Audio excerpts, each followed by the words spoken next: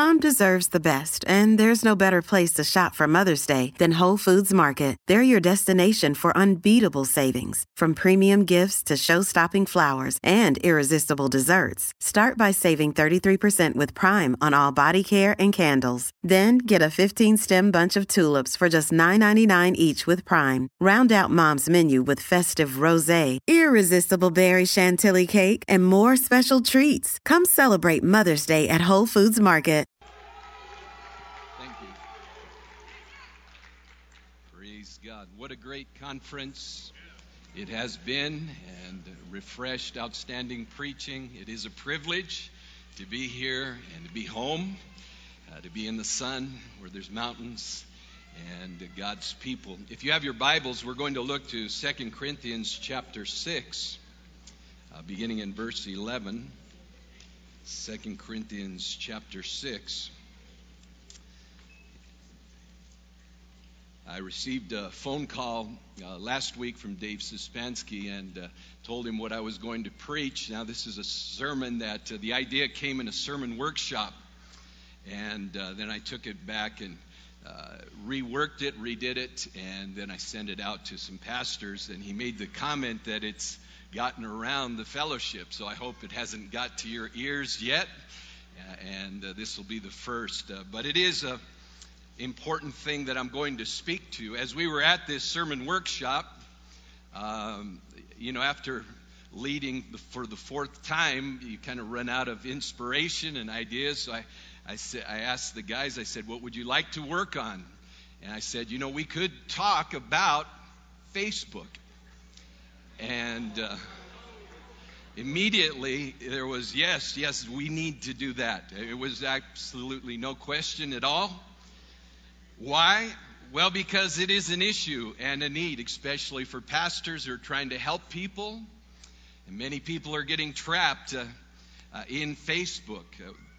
Over 100 million users in the United States, over 30 million users of Facebook in Canada. That's that's 15 million in Canada. That's half of the Canadian populace that is involved. They say, Pastor Gene LaValle told me that if Facebook were its own country, it would be the third largest country in the world.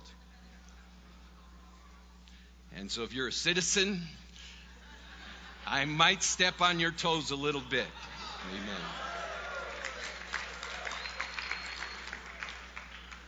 But the reason that it came to my mind to preach and deal with it is that I had reoccurringly found that exclusively in every case of immorality, adultery, fornication that I've counseled and dealt with over the last year and a half, Facebook was a component in every one of them. And so this is part of our culture and has great ramifications. And so I want to minister. We're going to read beginning in 2 Corinthians chapter 6, beginning in verse 11 through to chapter 7, verse 1. O Corinthians, we have spoken openly to you. Our heart is wide open. You are not restricted by us, but you are restricted by your own affections. Now in return for the same, I speak as to children, you also be open. Do not be unequally yoked together with unbelievers. For what fellowship has righteousness with lawlessness? And what communion has light with darkness? And what accord has Christ with Belial? Or what part has a believer with an unbeliever? And what agreement has the temple of God with idols? For you are the temple of the living God, as God has said, I will dwell in them and walk among them. I will be their God, and they shall be my people. Therefore, come out from among them and be separate, says the Lord. Do not touch what is unclean, and I will receive you. I will be a father to you, and you shall be my sons and daughters, says the Lord Almighty. Therefore, having these promises, beloved, let us cleanse ourselves from all filthiness of the flesh and spirit, perfecting holiness in the fear of God. I want to talk to you first of all about the danger of the open square. There are two similar stories that we find in the Bible. One is from Sodom, and its sequel in Gibeah. These are sinful societies, no doubt much like the society that we live and are part of. The first story has the angels visiting Lot, and as they are there, they are going to remain in the open square. But Lot is very insistent and says, with what the Bible says is very strong words, no, you can't remain in the open square. Come in. You must get out of the open square. You must come in. And then we have in Judges 19, verse 20 and 21, the story of the Levite with his concubine, and the scripture says that a wayfaring man, the King James Version says, or an old man, someone who has been around, who understands the realities of life, he presses upon the Levite and he says, only do not spend the night in the open square. So he brought him into his house and gave fodder to the donkeys, and they washed their feet and ate and drank. Beware of the open square. And we well understand, we live in modern times, the need for security, safety, for protection. There was a time in the U.S. when neighbors didn't lock their doors. Perhaps there's some small towns that might still have a semblance of that. But, especially here in Tucson, that you've got to be locked up tight. Growing up just a couple of blocks from here, we put bars on our windows because my mother's house had been broken into 4 times. Through the windows, bullets had come flying through, and we understood that was a dangerous place. And so we need bars, we need protection, and so it is in our world. It is a dangerous society that we're a part of, and I want to assume the position that Lot took and that of the wayfaring man, and challenge you as a pastor, as we are called to be watchmen, to come out of the open square. And I understand that in doing that I might sound a bit like a Luddite. I'm just against technology. I'm against, the modern conveniences. But I want you to know I'm into gadgets. I have an iPhone. I have an iPad. I eat at IHOP. I'm into it. I like it. But I don't have Facebook. And I don't believe you ought to have it either if you name the name of Jesus Christ. As a matter of fact, I have it blocked at our router. So none of our computers, for my wife, my daughter, we can't access Facebook or MySpace or those social networking, dating type sites, and we don't have any issues. My daughter is getting married in August. Her first kiss is going to be at the altar.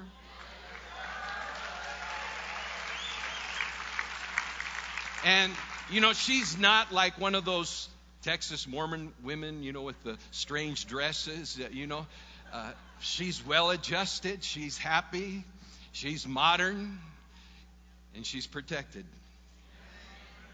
Because this isn't Kansas, Dorothy. We're talking about the open square. We're talking about elements and forces that are aimed at you and I, especially as believers. Elements that Satan would love to exploit and use against you if the opportunity presents itself. And the sad reality is that we live in a world that is in many ways equivalent to Sodom. And I believe there are 3 elements that are seen in the open square that you'll find on Facebook and other social networking sites. One of these is the ever-lurking danger of a sinful society with its predators, with its perverts, with those who will take advantage of and exploit the innocent. There is the secrecy that the internet and being online affords, the dark night, and there is human vulnerability. And we're all vulnerable. Take heed, you that think you stand, lest you fall. Now let me make my case in Proverbs, the father is warning his son about the dangers of a sinful society, and he counsels in Proverbs chapter 7. Listen to his words. He declares, "For at the window of my house I looked through my lattice, and saw among the simple, I perceived among the youths, a young man devoid of understanding, passing along the street near her corner. And he took the path to her house in the twilight, in the evening, in the black and dark night. And there a woman met him with the attire of a harlot and a crafty heart. She was loud and rebellious. Her feet would not stay at home. At times she was outside, at times in the open square, lurking at every corner." So here in Proverbs 7, we have the story of a naive young man, an innocent man, not aware of the dangers that there are in life. And he is targeted by a woman who is unfulfilled in her emotional and sexual needs.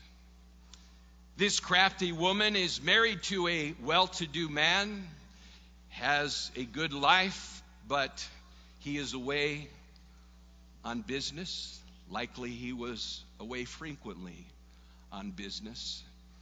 And there are issues in her personality, things going on in her heart that cause her to venture out to seek fulfillment. Coming upon this innocent man, she exploits him. And the scripture says he doesn't know he's going down the path to hell. And she takes advantage of him. Temptation is darkness exploiting our vulnerability. Can you say amen? Exploiting the weakness of our flesh, exploiting our ignorance. And the term that is used about this woman, she was lurking. You know, that's what they call people who are on these internet sites. They're lurkers. They're looking, they're watching, looking for an opportunity to take advantage. And how often do we read in the paper about some innocent young girl who's been caught in a trap, exploited, raped, perhaps brutally murdered, because there are lurkers.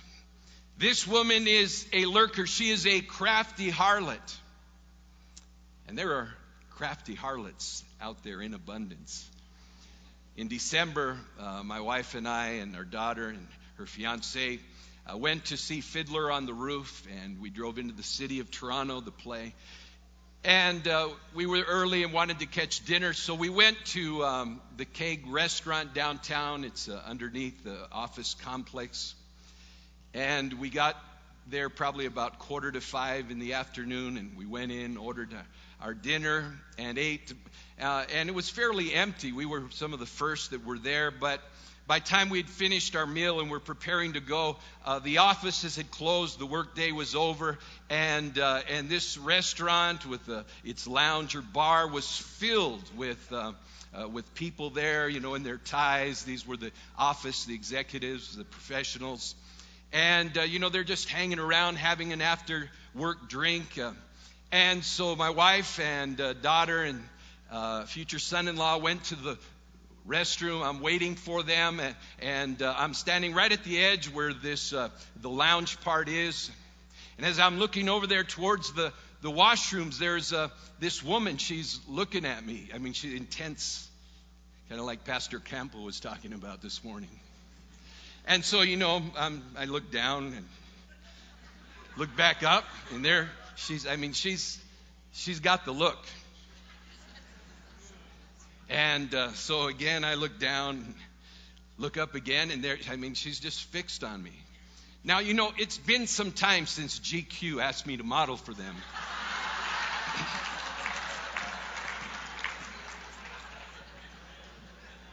But this woman, there's no doubt what's in her eyes. I was actually a little flattered, truthfully.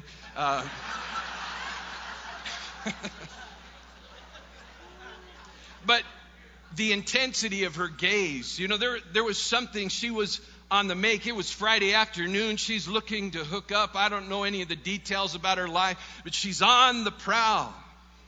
She's going to score.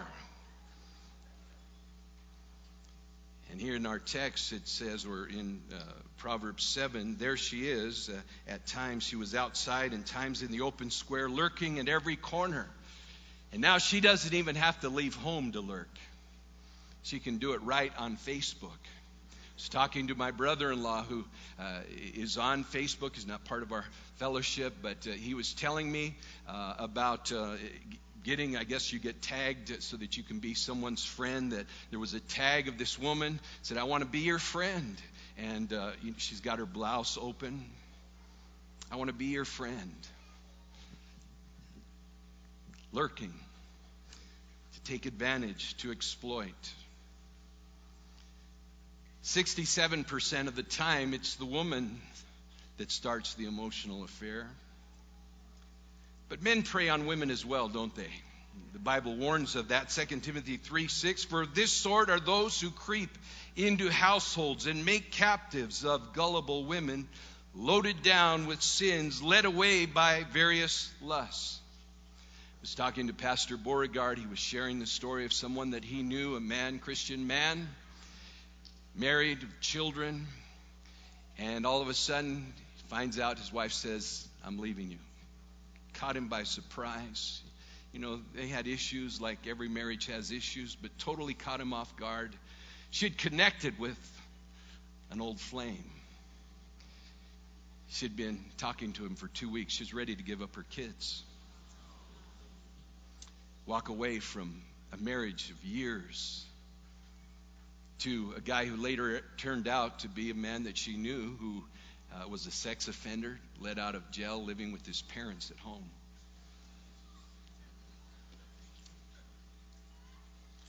There's a new phrase that's come to reality, to use of late, and that is retro sex, retro sexing. Time magazine did an article about that. What it is people who look up for a hookup. People from their past. And let me just read this to you. It's from the Boston Phoenix. It says, the popularity of social networking sites, okay, really just Facebook, has made retrosexing all the easier. Whereas potential retros used to have to wait for their 5 or 10-year high school reunions to have an old acquaintance fall into their lap, now they can simply search Facebook for a high school classmate and fellow college alumni and reestablish contact without too much gumshoeing. The enticement. Remember those days? The what ifs. You know, I always kind of liked you. What if you didn't have him and I didn't have her, and in a perfect world? You know, I remember you were always good to me. Not like Bozo that I'm living with now.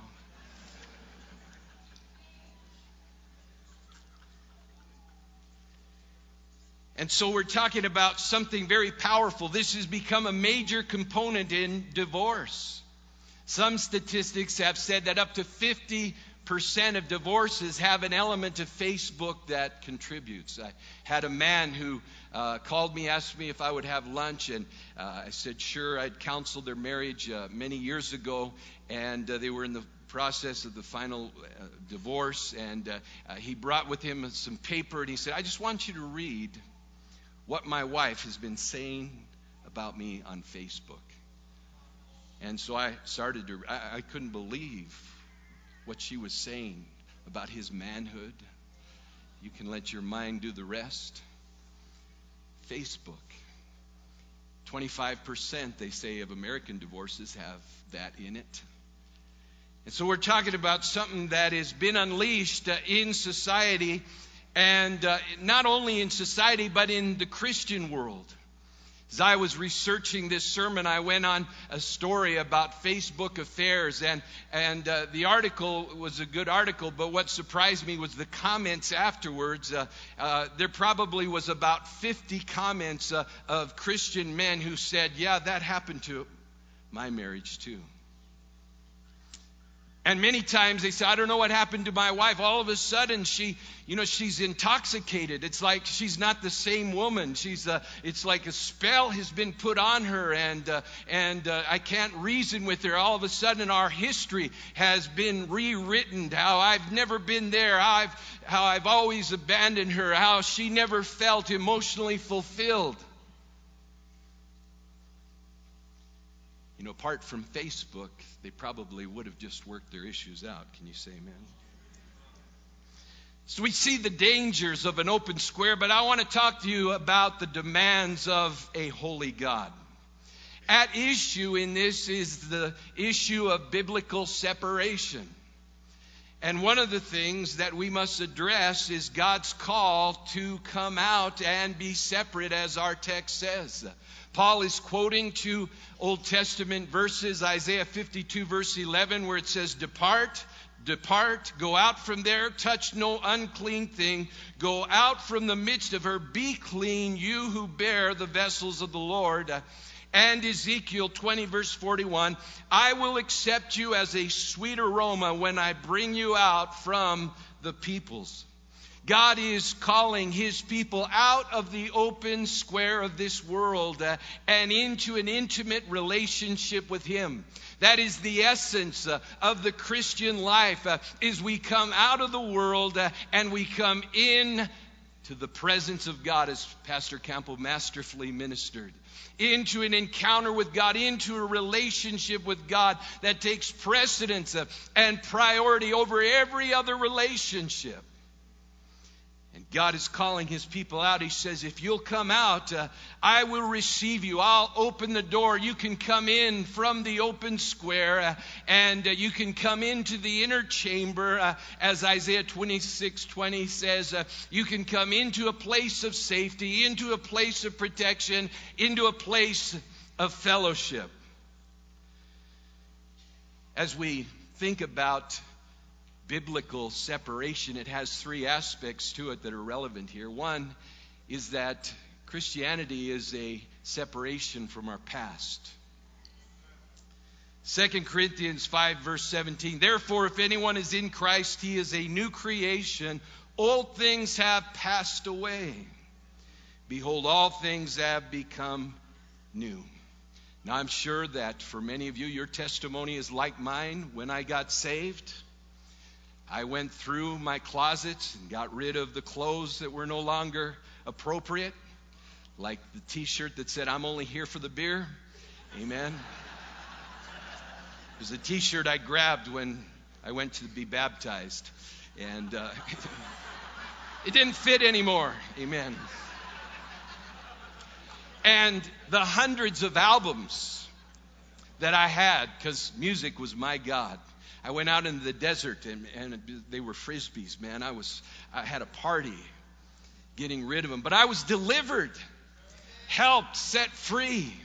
And when my friends came knocking at the window at night saying, Mike, we've got some dope, we've got some junk, man, let's go get stoned. I said, you know what, I'm not doing that anymore. I'm not going to hang with you guys. I've given my life to Jesus.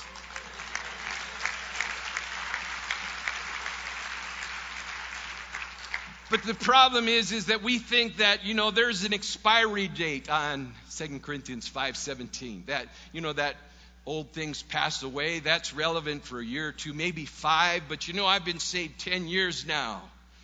And so those old things, those corpses that should be buried, now are resurrected and zombies sitting on our computer through Facebook.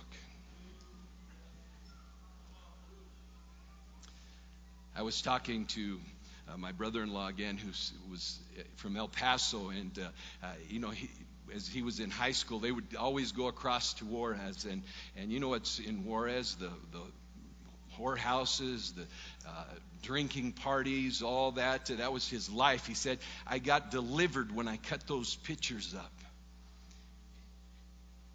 And then when he got a Facebook account, those same pictures resurfaced. He hadn't seen him in years. But there it is, his past, living again. And again, we can sentimentalize about how good those old days were. I remember how good it was. We had fun. We had a blast. No, you got saved because it wasn't all that good. A few years ago, my mother was sick. I was going to be here for a while in Tucson, and I began to pray. I said, God, help me. I want to run into some of my old friends. I want to witness to them. I want to just reconnect with them. And after you serve God almost 35 years, you get used to God answering those kind of prayers. And so I was surprised because I went looking, trying to ask neighbors that I would say, hey, about so-and-so. Yeah, I don't know. And how about Pete? I haven't heard much about him. I think he moved to the other side of Tucson or is in prison. And, I really wanted to connect, had the time to connect. But not one person did I reconnect with. And I was kind of puzzled because God didn't answer my prayer. And there's a reason. That's my past. Amen. He'll answer prayers about my future and my destiny. But that's in the past. And coming out from among them means that we're going to step out from that life. Amen. Those acquaintances. And be separate unto God. Not only separated from our past, but separated from sin. Into a lifestyle of holiness. The things that honor God. Hebrews 12:1, let us lay aside every weight and the sin which so easily ensnares us. James 1:21, the New International Version says, therefore get rid of all moral filth and the evil that is so prevalent, and humbly accept the word planted in you, which can save you. There really is a lot of moral filth on Facebook. Gossip. That's a lot of it, what it's about. I've asked girls in our congregation, so what do? Well, we gossip. But that's a sin for a Christian. We slander. We say bad things. A lot of division happens on Facebook. I was talking to one man, and he said, before Facebook, my family was happy, but now there's so much division now that we all have Facebook. Because why don't you respond to me? You don't have time anymore, and so many bad things, the lust, the deceit, the lies, the immorality that is prevalent and very pervasive. My brother-in-law was going to show me something. He had some music on Facebook. He said, but you know what? I can't because I'm fasting. I said, you're fasting from Facebook? He said, I just began to realize that there's a lot of evil there. Man, that's not someone in our fellowship talking. There's a lot of evil there. It's not all evil. In a perfect world, it would be a place where we would hook up with our family and see the picture of the kids. And there can be perhaps elements of that are around. Amen. But when the lights go out and the open square is filled with the unclean, amen, we are vulnerable. Separation means separation from the world, from its ways, from its values. God says, come out from among them, be separate. Come out from that whole mentality, that way of thinking, and I will receive you. There are two aspects, I believe, that social networking affect. The first of these is fellowship. And our text says, what fellowship? What fellowship are you having? We think that somehow things are sanctified just because they're online. The Bible does say you're to withdraw from those who are immoral. You're to separate from those who are divisive. But, hey, it's okay because it's on Facebook. It's not sanctified just because it's on Facebook. It's not right. If they're unclean, if they're dissidents, if they're rebellious, if they're immoral, amen, we still are called to separate. Ephesians 5:11, have no fellowship with the unfruitful works of darkness, but rather expose them. For it is shameful even to speak of those things which are done by them in secret. It also affects fruitfulness. I was getting a coffee in a coffee shop in Brampton, where I live, and I was standing behind about a 14-year-old son or kid and his grandmother. And as they were waiting for their drinks, his grandmother said, I got a computer now. And he said, oh, great. I can be on Facebook all day long. I'm thinking, here's 14. There are a lot of things you could do with your life. Why just stay on Facebook? Why don't you just go hang with some real people? Go play basketball. Go have fun.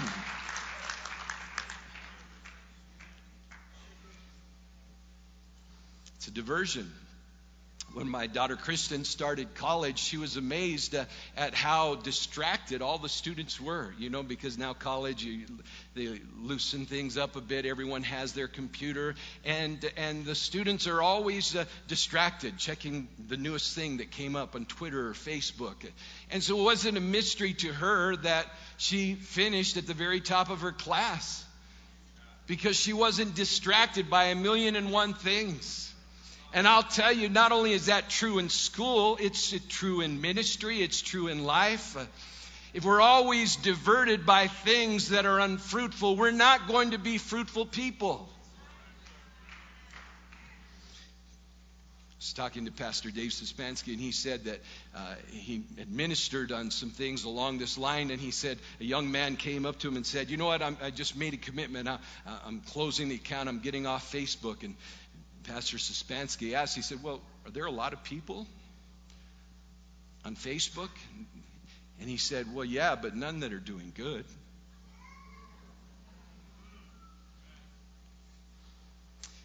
It'd be great as if every time you logged in, there was a warning. Danger, this can lead to a life of fruitlessness, barrenness,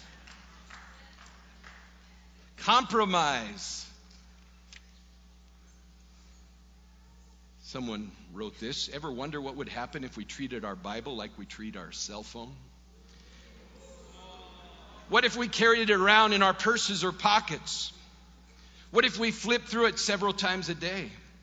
What if we turned back to go get it if we forgot it? What if we used it to receive messages from the text? What if we treated it like we couldn't live without it? What if we gave it to the kids as gifts? What if we used it when we traveled? What if we used it in case of emergency?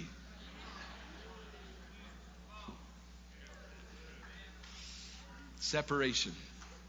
I want to conclude with the defense of a good offense. Because the best thing we can do to keep away from the wrong path is to decidedly choose the right path. Amen. And we must take steps to step out of the open square. Perhaps that means pornography. Perhaps that means Facebook, dating sites, Twitter, whatever it is. And I understand not all and every component of it is evil.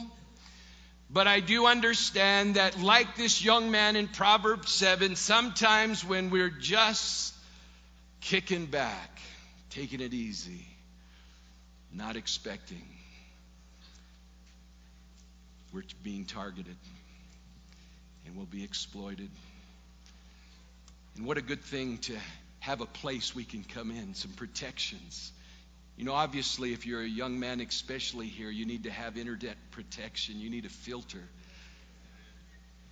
You'll be exploited.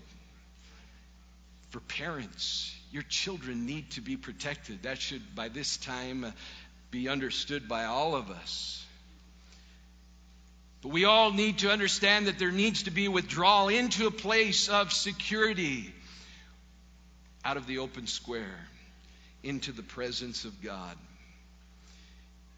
This is what that text is about, really primarily in 2 Corinthians 6. God isn't talking about what we're leaving, but what we're coming to. And as Pastor Campbell so ministered, God is encouraging us to encounter Him. Amen. To step away How many times being on Facebook have you been tagged by God saying, I want to be your friend? But He wants to, and He's available, and He says, I will receive you to myself. Amen. You'll be my sons and daughters. I'll be your God. If you're a woman and you're emotionally unfulfilled, only God can truly meet that need. But you know, we need to take steps to protect ourselves. We need to put the emphasis and priority on the real relationships that God has gifted us with. That precious spouse that is a gift from God. Those children, amen, that are only with us for such a short season, to spend our life, our time getting to know them, enjoying life together. Listen to Proverbs 5 verse 18. Let your fountain be blessed, and rejoice with the wife of your youth, as a loving deer and as a graceful doe. Let her breast satisfy you at all times, and always be enraptured with her love. For why should you, my son, be embraced or enraptured by an immoral woman, and be embraced in the arms of a seductress? You know, God is an anti-pleasure, anti-relationship, anti-social. He's into all of that. And He invites us to experience it the way He's ordained it to be. Amen. It's to be real, not simulated, not virtual, but real, dynamic, and powerful. And we must put guards, fences, walls that will protect us from that element. Perhaps you've overstepped your boundaries. Dr. Shirley Glass says there are 3 signs that indicate friendship between people of the opposite sex has crossed over the line. First of these is emotional intimacy. Emotional intimacy, that special connection. Is it with the opposite sex? You've crossed over the line. The sexual tension, that means you're feeling the pressure, the thoughts, the wants. It's not been consummated, but it's already going there. Secrecy. You know, when your family or friends come into the room, if you got to quickly start clicking and closing things down, you're in trouble. Your spouse ought to have your passwords. Amen. You ought to have your children's passwords. That secrecy is a sign. That's where the open square, it takes advantage of people. You ought to seek to rekindle the real romance. Amen. And wife, you know, if you're feeling unfulfilled, tell your husband. With the frying pan, if you have to get his attention, tell him. Sometimes we're dense. Amen.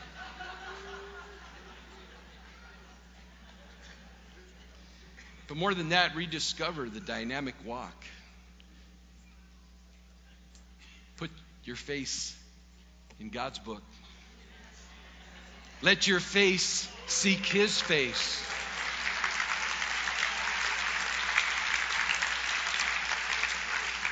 Psalms 27 verse 8 says, when you said, seek my face, my heart said to you, your face, Lord, I will seek. You know, if we're going to change the world, we need an encounter with God, as Pastor Campo said. Amen. That'll only happen as we seek His face. I was reading about, in the time of Jesus, the Pharisees, for all their wrongs, before they would ever mention the name of God in any form, they would get before the Lord in prayer and remain in silence for 1 hour. Before they would dare say a word to mention the name of God. They didn't want to, in any casual way, take the name of the Lord in vain. They understood that this was a holy thing. And I've been reading about George Washington. You know, people want to make him a deist. A deist is someone who believes that God just kind of winds up the world like a wristwatch or watch clock and just lets it run on its own. He's uninvolved. And they accuse Washington of being that.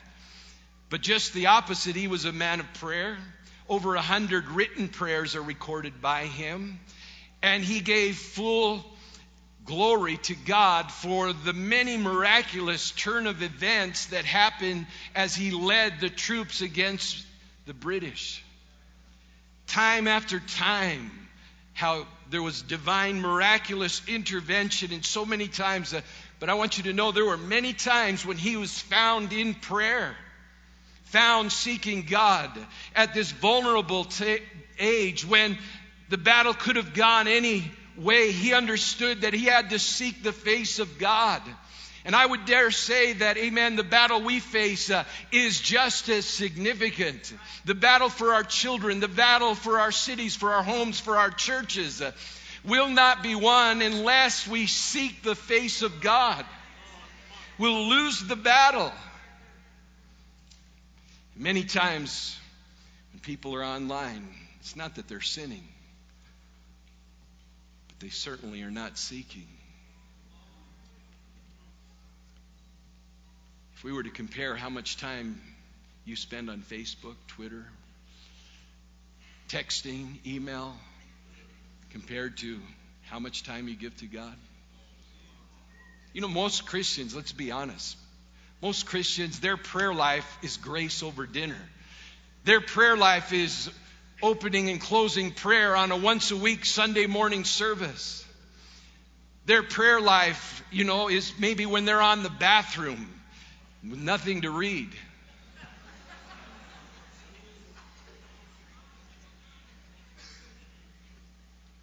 Amen. God says, you know what? Come out. I'll receive you. I'm waiting. I want to be your friend. Let's bow our heads together.